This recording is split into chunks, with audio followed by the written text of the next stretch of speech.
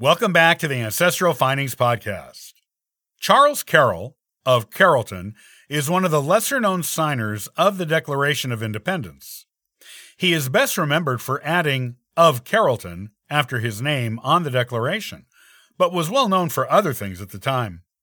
In addition to being a passionate supporter of the cause of independence for the American colonies, Charles was one of the wealthiest men in the colonies at the time.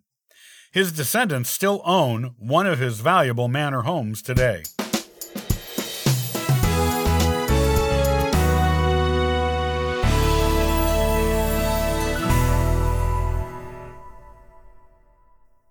Another lesser-known but still important signer of the Declaration of Independence was Charles Carroll. His signature on the Declaration of Independence is unique in that it has "of Carrollton" signed next to his name. Charles often added this notation after his name to distinguish himself from the several other men in his family who had his same name. Carrollton was the name of the large home where he lived. Charles was born in 1737 in Annapolis, Maryland. Unusually for the time, he was the only child of his parents, Charles Carroll and Elizabeth Brooke. At the time of his birth, he was illegitimate, as his parents were not married to each other. This was not because they did not want to marry or were having a tawdry affair. There were technical reasons to do with the inheritance of the estates of the Carroll family that prevented their marriage for a time, though they certainly considered themselves married and lived as if they were. They eventually did marry each other in 1757, 20 years after Charles Jr.'s birth. Charles went to a Jesuit preparatory school as a child. When he was 11 years old, his parents sent him to France, where he continued his education at Jesuit schools in Paris, graduating in 1755. After that, he went on with his studies at other schools in Europe and even studied law in London, before eventually returning to Annapolis in 1765. After coming home to Maryland, Charles's father granted him Carrollton Manor, which is the house that the younger Charles took as the appendage for his name. Maryland was established as a Catholic colony, but by the time of Charles's birth had become governed by Protestant law.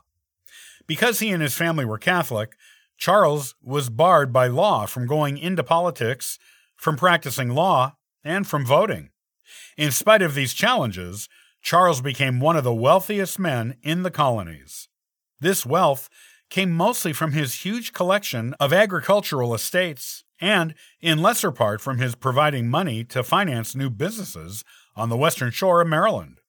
Even if he had been allowed to participate in politics, Charles was not interested in it.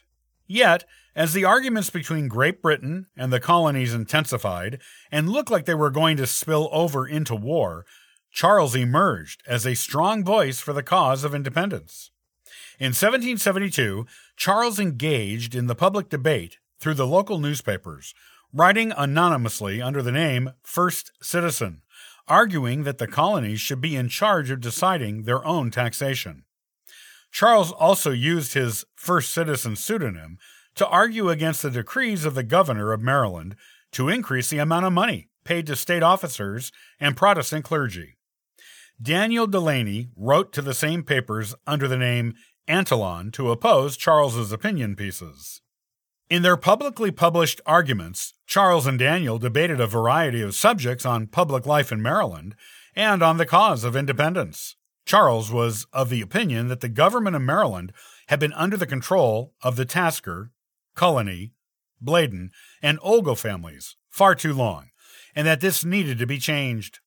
Eventually, Daniel, being a part of one of those four families that Charles argues against, resorted to personal insults to Charles, which Charles responded to in a statesmanlike manner.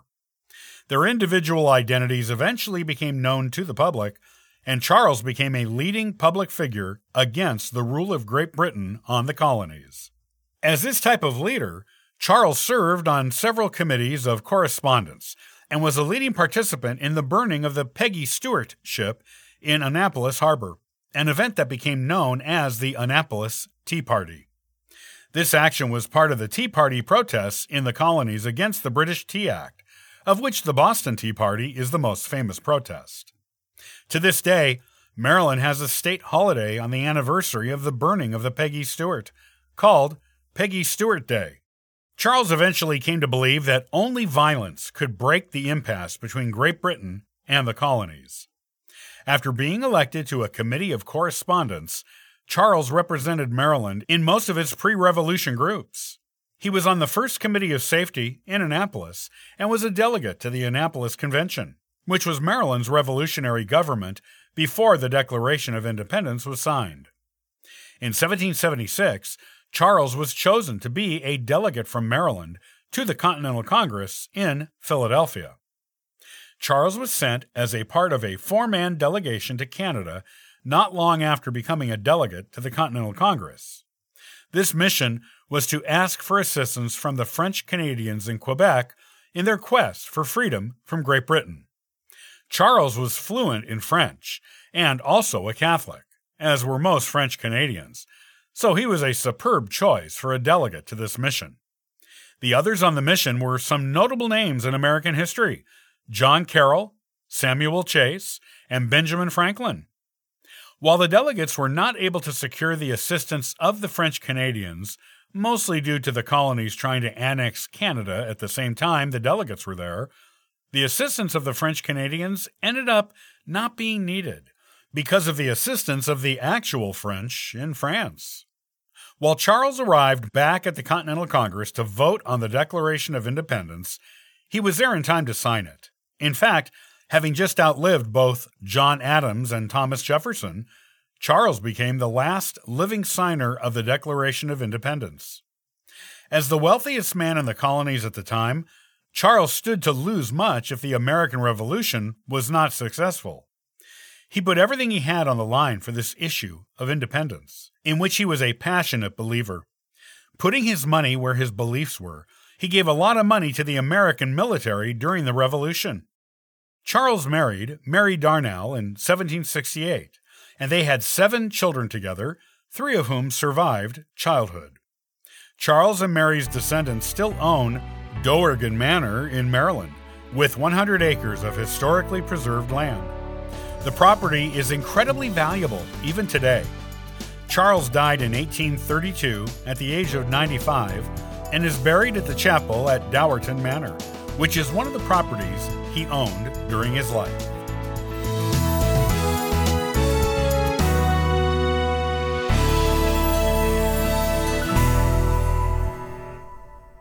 Did you know that Ancestral Findings has been answering free genealogy lookups for the past 27 years? Come on over and download a free genealogy ebook, request a free genealogy lookup, and sign up for the free historical postcard giveaway. Thank you for listening and subscribing to the Ancestral Findings podcast. It's greatly appreciated. I hope you have a wonderful day and happy searching.